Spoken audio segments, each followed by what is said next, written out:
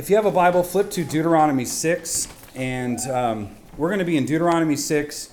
I'm going to read some from Psalm 19, a verse from Isaiah, and you might also flip to Mark 12, and you can maybe do Deuteronomy and Mark, and then just listen when I read the other ones. But this series has been the Foundation series, and I've really tried to give a broad, redemptive perspective, so that's why I've been pulling a lot of various passages to try to bring them together for us.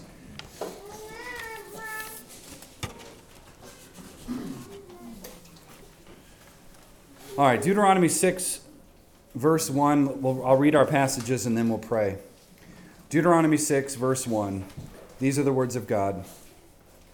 Now this is the commandment, the statutes and the rules that the Lord your God commanded me to teach you, that you may do them in the land to which you are going over to possess it, that you may fear the Lord your God, you and your son and your son's son, by keeping all his statutes and his commandments, which I command you, all the days of your life, and that your days may be long.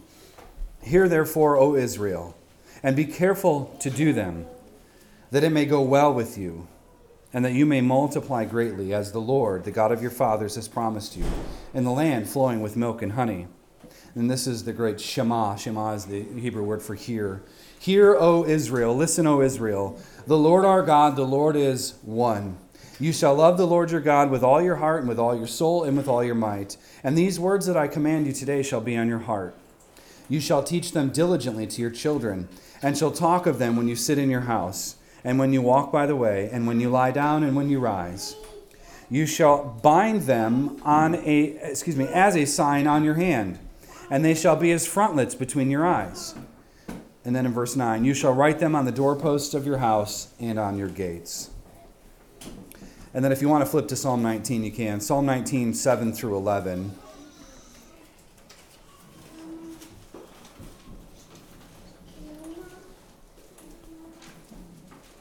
Psalm 19, verse 7. The law of the Lord is perfect, reviving the soul. The testimony of the Lord is sure, making wise the simple. The precepts of the Lord are right, rejoicing the heart. The commandment of the Lord is pure, enlightening the eyes. The fear of the Lord is clean, enduring forever. The rules of the Lord are true and righteous altogether. More to be desired are they than gold, even much fine gold. Sweeter also than honey and drippings of the honeycomb. Moreover, by them your servant is warned. In keeping them there is great reward. And I'll read Isaiah 33:22 if you want to flip to Mark 12. Isaiah 33:22 says, For the Lord is our judge, the Lord is our lawgiver. The Lord is our king, he will save us. And then Mark 12:28 through 31. And one of the scribes came up and heard them disputing with one another, and seeing that he answered them well, asked him, Which commandment is the most important of all? That's a good question, right? Which commandment is the most important of all? Jesus answered, the most important is, Hear, O Israel, the Lord our God, the Lord is one. And you shall love the Lord your God with all your heart and with all your soul and with all your mind and with all your strength. Note that Jesus adds mind into there. The second is this, you shall love your neighbor as yourself. There is no other commandment greater than these. Let's pray. Our Father and God, we come to you as your people, and we come to you as people who are grateful for your law word. We are humbled that you would covenant with us and bring us close to you. Father, as a nation right now, we are very far from the promises of your covenant blessing. In fact, we readily admit that we are under your sovereign judgment, and we also admit that we deserve far worse. I ask today that you would grant your church, the true people of God, a deep and abiding repentance for allowing your law to be trampled, and for farming out our responsibilities, and for standing idly by while a rival God was enthroned in our country. Help us, we ask and pray. In Christ's name I pray, amen. So as I've said before in this series called Foundations, the doctrines that we have covered already and we are going to cover are foundational beliefs that are found in the Bible, and they are beliefs that ought to shape our worldview. So let me explain that, though, for a second, because every person on the planet has a worldview, like it or not. So you rolled up in here today with a worldview that either you were fully cognizant of in that moment or you had subconsciously set aside, but you have it nonetheless. So everyone has it, even the most staunch atheist has a worldview. And this worldview, we should know, is basically a set of suppositions, a set of preconditions that are assumed, things that we just assume about the world. You know, you assume you walk outside, you're going to have plenty of oxygen to breathe, and you're not going to suffer for a lack of oxygen. Those are things that we just assume because we know that that's the case.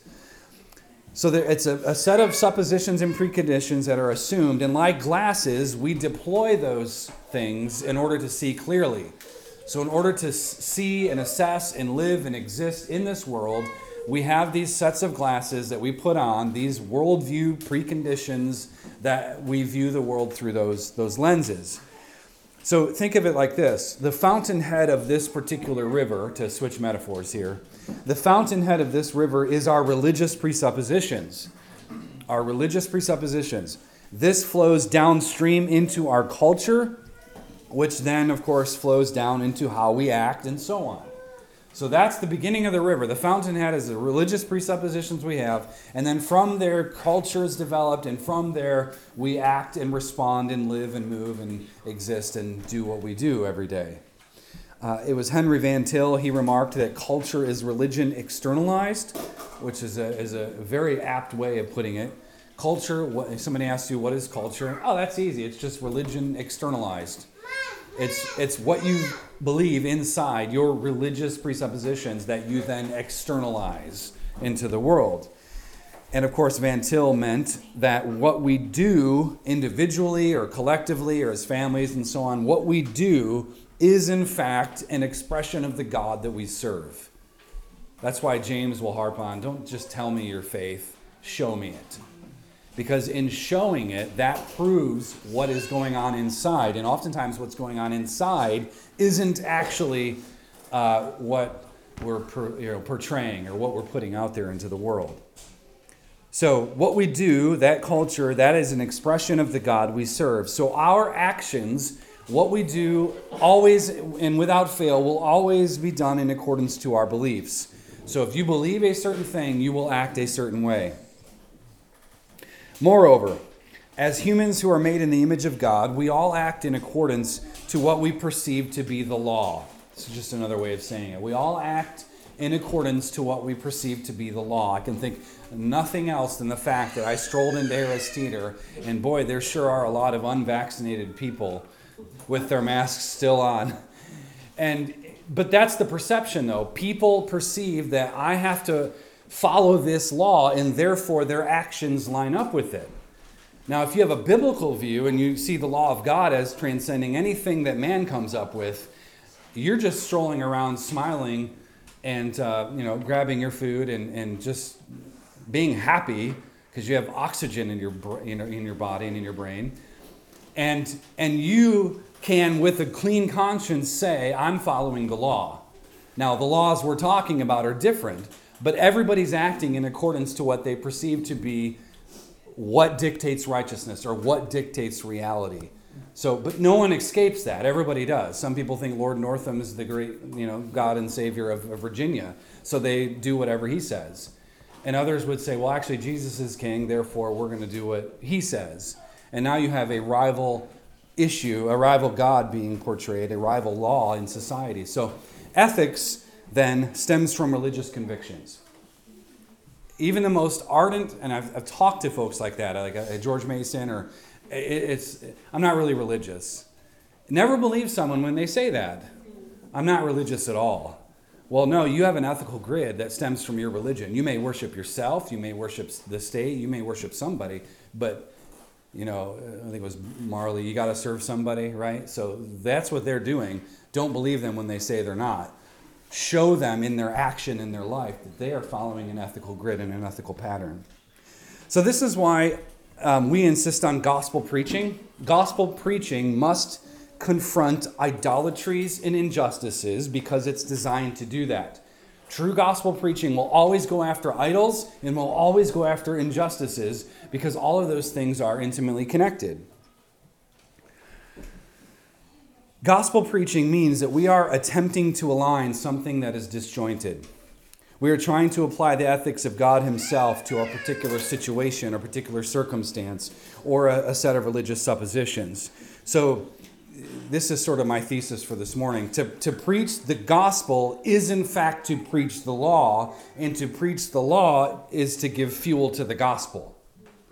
So in all of our proclamations and all of our discipleship and all of our teaching and our general preaching of righteousness to people and our efforts on social media or not, or whatever you find yourself situated, we are demonstrating that the good news of Christ's kingdom and lordship is most important. That's what we're saying. And get this, it's the only thing that can make the crooked thing straight again. So we're just law, gospel, fire preaching, get after it because we're dislodging something, or like an idolatry, or we're trying to put something back together that's disjointed, that's been jarred apart because of the state or because of false religions and all these things. We are doing the lordship of Christ. We are preaching the lordship of Christ in all of our doing. So, two questions as we talk about this concept of law. We've covered a lot of topics in this series, but when it comes to the law itself, there are two questions. Number one, what is the law of God?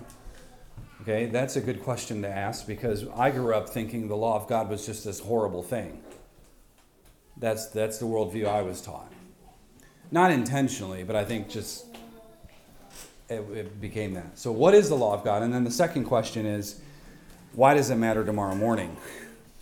Why does it matter tomorrow morning on Monday? So let's look at our text real quick. If you're in Deuteronomy 6, I'm just going to sort of summarize as we go. In Deuteronomy 6, the nation of Israel was given the law so that as a kingdom, a conquering kingdom of priests and kings, they would go into the land, they would take the promised land, and then they would do the law there. That's verse 1. That's what he was emphasizing. It was important to make sure that the children understood this too, so that the way of life in this kingdom would in fact be a blessing to all. And that is the way that not only is it to be a blessing to all, it's supposed to be a way of life, a way of living, a way to be human. That's what the Torah gives us. And it's supposed to be perpetual. So that's in verse 2. So kids, you're being taught these principles because at some point you're going to be an adult and you have to function as an adult. And God help us if we have another generation that says, I can't adult today. You have to adult. It's a noun first and foremost, and you can try to make it a verb all you want, but you sound ridiculous, so don't do it. But we want you to grow up into this stuff so that you can teach your kids, and so that we have a generation of righteous warriors like Gideon who will take the land and who will stop being a bunch of whiny ninny hammers who just want to complain. No, you need to know these things because it's supposed to be perpetual. God is faithful to 1,000 generations. That's the promise. So children, you are a part of that. So if Israel would do the law, they would live longer because God blesses obedience. That's what he's pointing out. So if they would do this law, they would multiply greatly. Verse 3. And notice the connection to love, by the way, which is emphasized in the Shema. They were to confess the oneness of God. Verse 4, that's echad in Hebrew. The Lord our God is echad, he is one. And they were to love the Lord their God with all their heart, soul, and might. Verse 5. Notice it wasn't, you're supposed to think lofty thoughts about God. No, you're supposed to love God because that stems from the heart and not the brain. Don't just think truths about God. Love God. Love the truths about God. So the words spoken were to be on their hearts. Verse 6, which I take to mean that the law of God, which is what we're talking about, that's what was spoken, ought to take root in a circumcised heart that loves God, loves obedience to God, and takes great joy in it all. So, parents, that's a lot of work for us with our kids, but children, you should know that too. You're supposed to love God. You're supposed to love obedience to God. That's the first thing you should be on. What does God require of me today? To love him, to love my brothers and sisters, to love my friends, to serve others. That's what God requires. And we're supposed to take great joy in that and not complain about it. So note what happens when the law of God takes root in a person's heart. When the law takes root in your heart, it spills over. It's supposed to spill over. Israel was told to teach this heart-implanted law diligently to their children. Talking about it when sitting on the couch, when walking down the street, when going to bed, and when you wake up. Verse 7. When doing this, it's as though the law of God is strapped to our hands and our foreheads. You see many Jews at the Wailing Wall today with phylacteries attached. That's a literal interpretation of that. I don't take that to be a literal thing. I don't think you're supposed to tie boxes to your wrists and your forehead. But the idea here in strapping and figuratively making sure the law is on your forehead and on your hands, on the doorpost and on the city gates, the reason God says this is because the covenant with God ought to guide what we think, what we do in our families and society. That's the emphasis.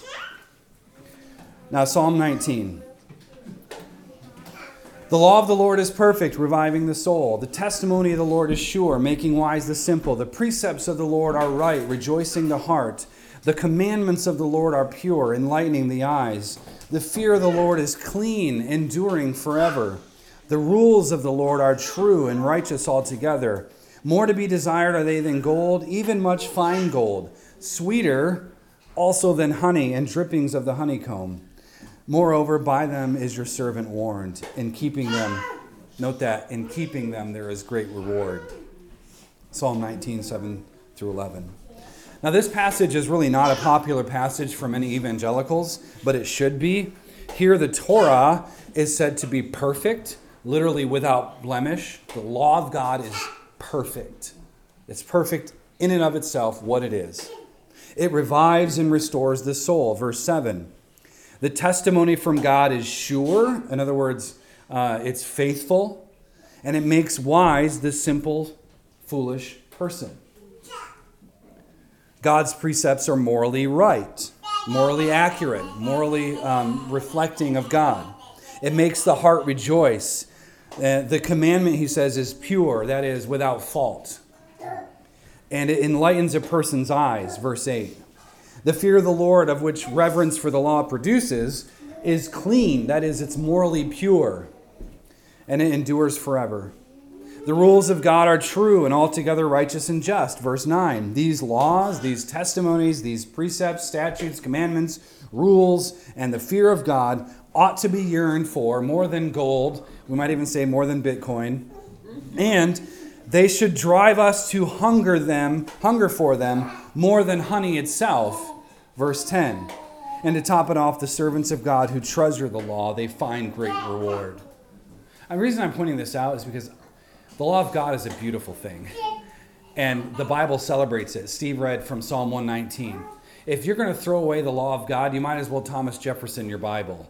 Because you have to throw out the biggest chapter in Scripture, Psalm 119, where the law, the commandments, the statutes, and everything is viewed as a beautiful, wonderful thing that guides and corrects and teaches us and trains us how to be who God wants us to be. I wasn't taught that. So children, you should know that. You should long for that more than anything, more than the next great Nerf gun, more than the next airsoft gun, more than the next really awesome thing that girls like. So, I was going to say doll, but I'm out of that stage. So some of you aren't, I guess. All right, Isaiah 33:22. This is a verse you should have highlighted in your Bible. Isaiah 33:22.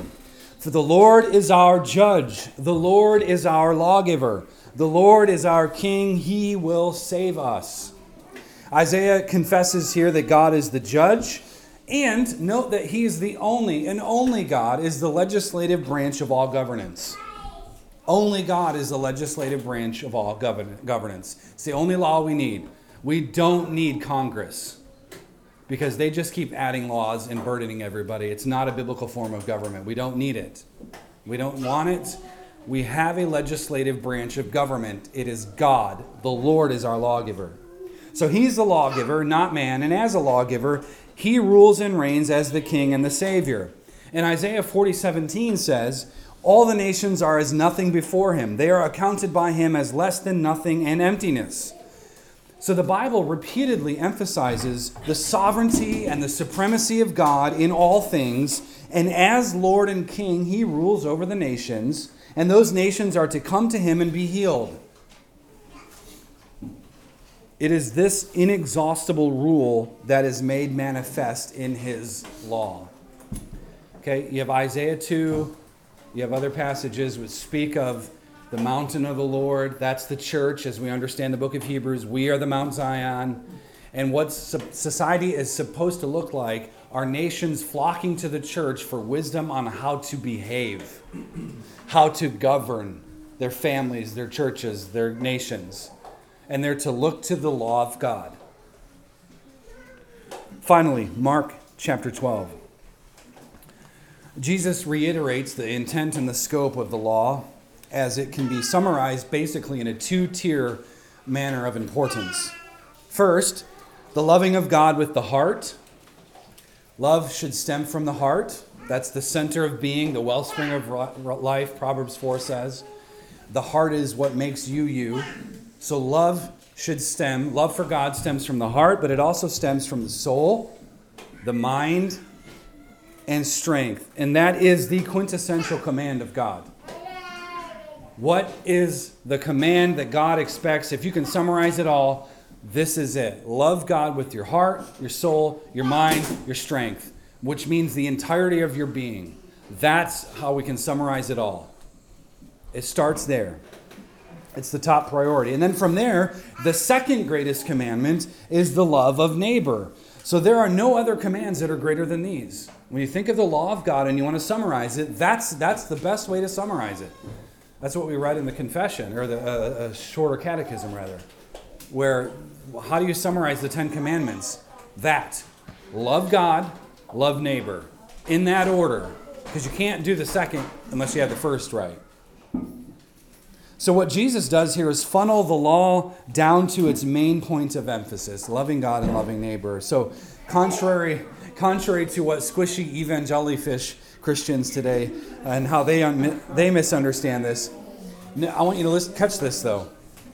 Jesus is not pitting law and love against each other. Please get this. If you leave with anything today, leave with this. Jesus is not pitting the law and love, those concepts, against each other. Okay? He's not. He's explaining that love can only be intelligibly understood and expressed in terms of law.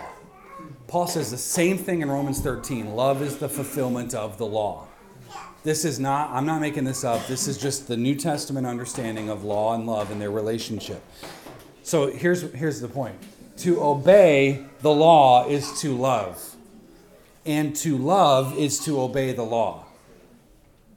So again, Romans 13, you can look that up later, around verse 7, 8, 9, somewhere there. Or is it, Romans 13. So no, love is not love. I know you got to get rid of that sign you got in your front yard, Andy. Love is not love. If you're going to put a sign up front, say love is law. That's the biblical parameter. Love is law. So I want to back up a second, though, and explain this, especially for those who may, like me, have grown up in a church that didn't really talk much about these issues. Basic to human life is the law of God. It is basic to all of human life. It's everywhere, albeit many have tried to divorce God from it. Be it the law of gravity. Something was just dropped. That's the law of gravity. Perfect timing. Be it the law of gravity or laws of creation, and even immaterial things like laws of logic, those types of things. This law is everywhere in that it is woven through the entirety of the created order. You function in terms of laws. Your heart does what it does because God said that's what it should do. So we all function in terms of law. It's everywhere. And this is because the law of God is an expression of who God really is. It is God's law. So the law stems from ontology, meaning the nature of and being of something, the essence of something, the essence of God. It stems from Him and who He is. God is holy, and therefore what He chooses to do both in creation and in what we call didasticism, how he teaches us, how He reveals and teaches us, is his will. What he does in creation and what he reveals to us, that's his will, that's his law. So in other words, kids, this is very basic, so I want you to get this too, but the reason that we're told not to lie is because God does not lie. He is truth. So we ought not to commit adultery because God has ordained marriage, for example, to function a certain way. So we shouldn't covet things, because when we covet someone else's stuff, what we're saying is, well, God, you didn't make me right, and I can't be right until I have what they have. So thus you destroy who God has made you to be. So take the advice of Job. Naked I came into this world from my mother's womb, and naked I shall return. What do you have that you haven't received? What do you possess in your life that you have not received? The answer is nothing. Even the clothes on your back was given to you. So the law, singular, is the entirety of laws, plural, and each come from God. Now, leading up to and even after the Enlightenment in Europe a few hundred years ago, the emphasis became the laws of nature. How many have heard that, right? The laws of nature. Some speak of nature as being merely this shorthand way of explaining the material aspects of the created order that are present because, well, God put them there.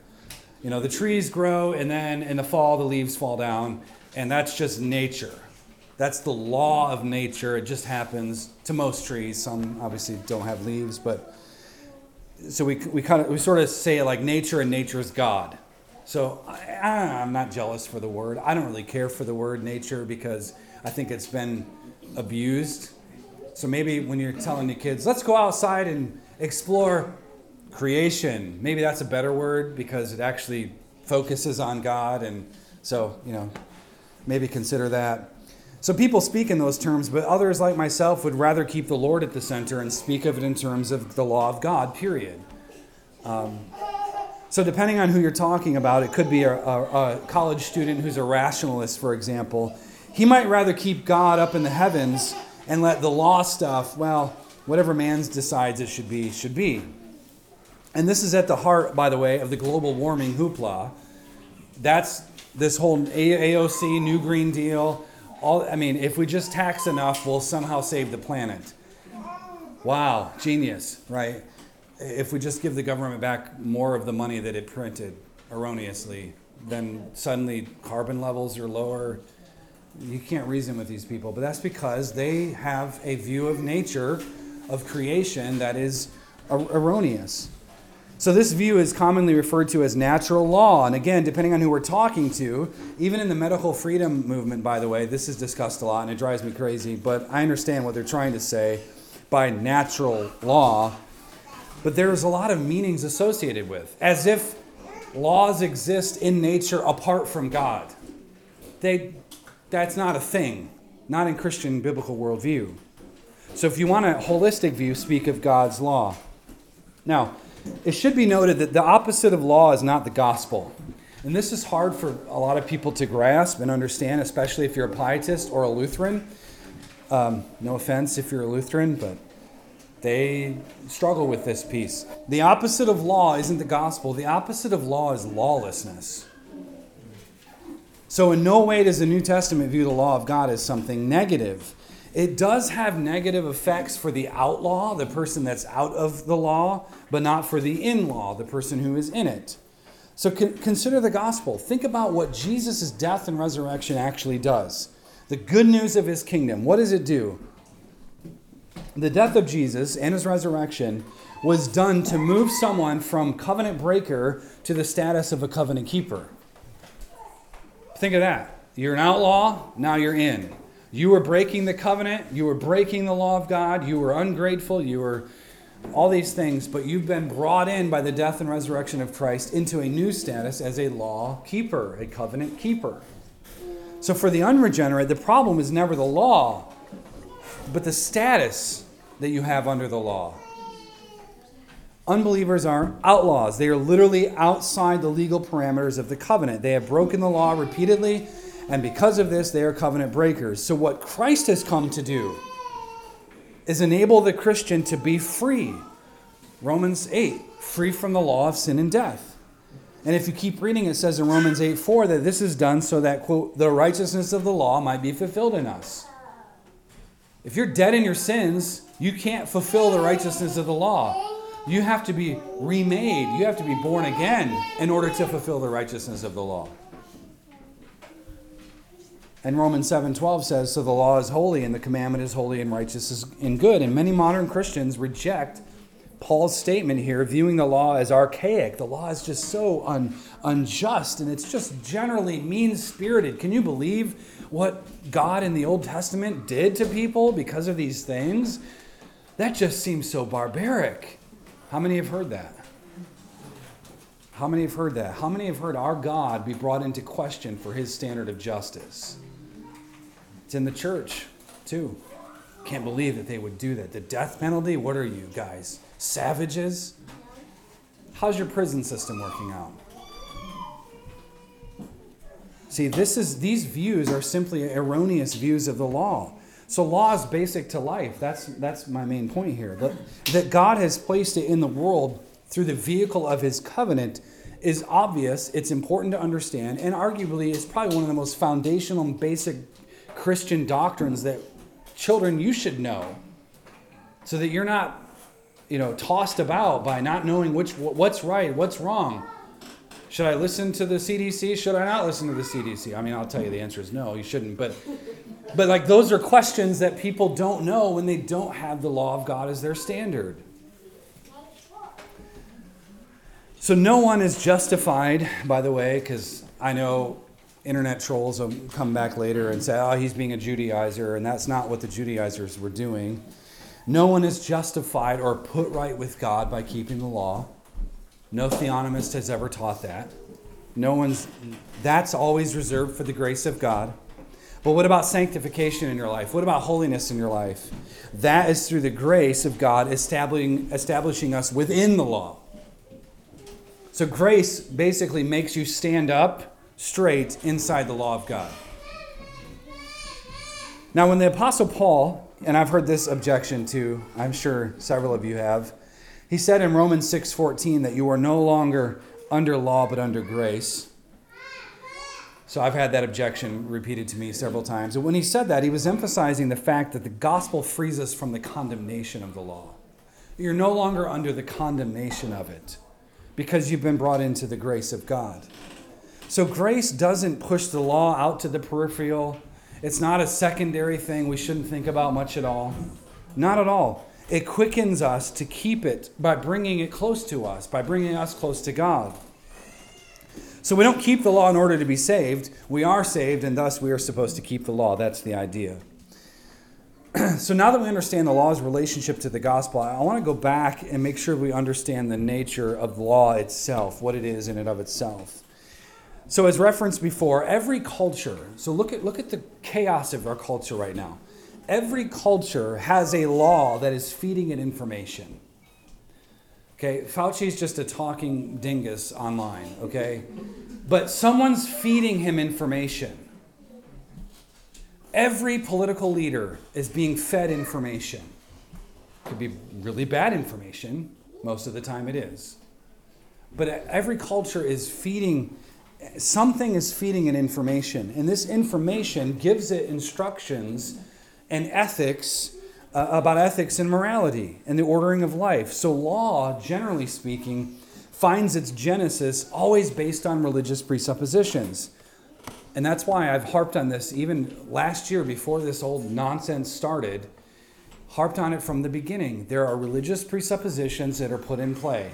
Either we are highly advanced apes and Darwin is our savior, or God has made us in his image and we have an immune system. We don't need to strap something on and call it an immune system. That's what information is being fed on both camps. So you have to decide, okay, well, what's the God? Who's the God that we serve? And Rushdoony has stated, he said, quote, in any culture, the source of law is the God of that society. In any culture you find on this planet, whatever the law is, wherever you find information, wherever the source of law is, that is the God of that society. And he's absolutely right. Wherever law is, religious values put it there. If you have certain laws about, the global warming things I mentioned, or certain laws about these things, some God put it there. So there's no neutrality. And the reason that this is the case is because of what the law actually is. The law, I'm just speaking generally here about the law of God. The law is a boundary marker given by a holy God. It tells us what constitutes justice, right? The righting of wrongs. And righteousness, what is good and what is true and what is holy. Children, how do you know what is good and true and holy? The law of God. What does God tell us? And we sometimes call this the ethical judicial aspect of the law of God. But it's a boundary marker that draws out a map for us for how to behave in ways that please God. And that's the foremost aim of the Christian. How do I please God?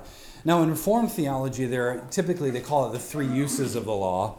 The three uses are this. One, it's a mirror. The law is a mirror that shows us the righteousness and holiness of God, but it also shows us our sin.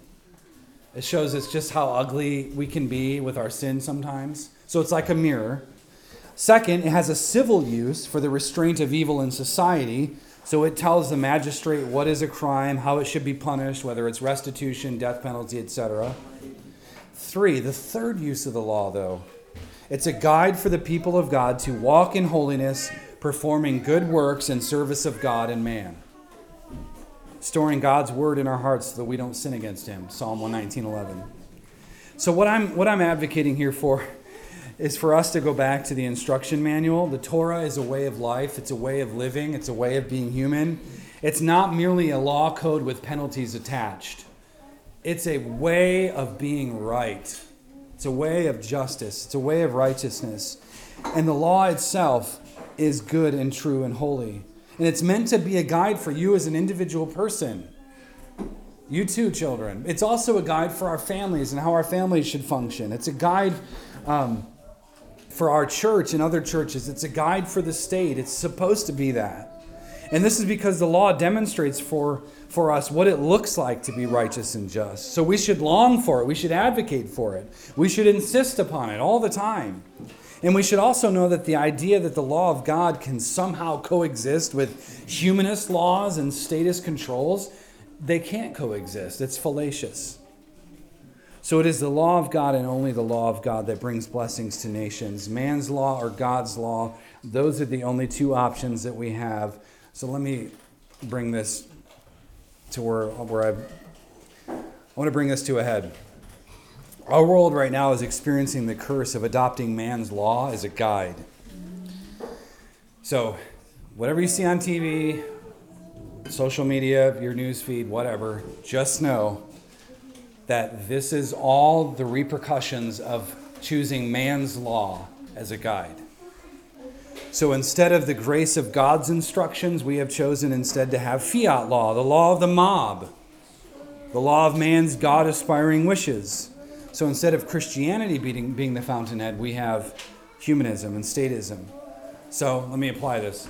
So instead of restitution, we have prisons that we pay for, that we are taxed to death by. Instead of the death penalty, we have life sentences that continue to feed the prison system.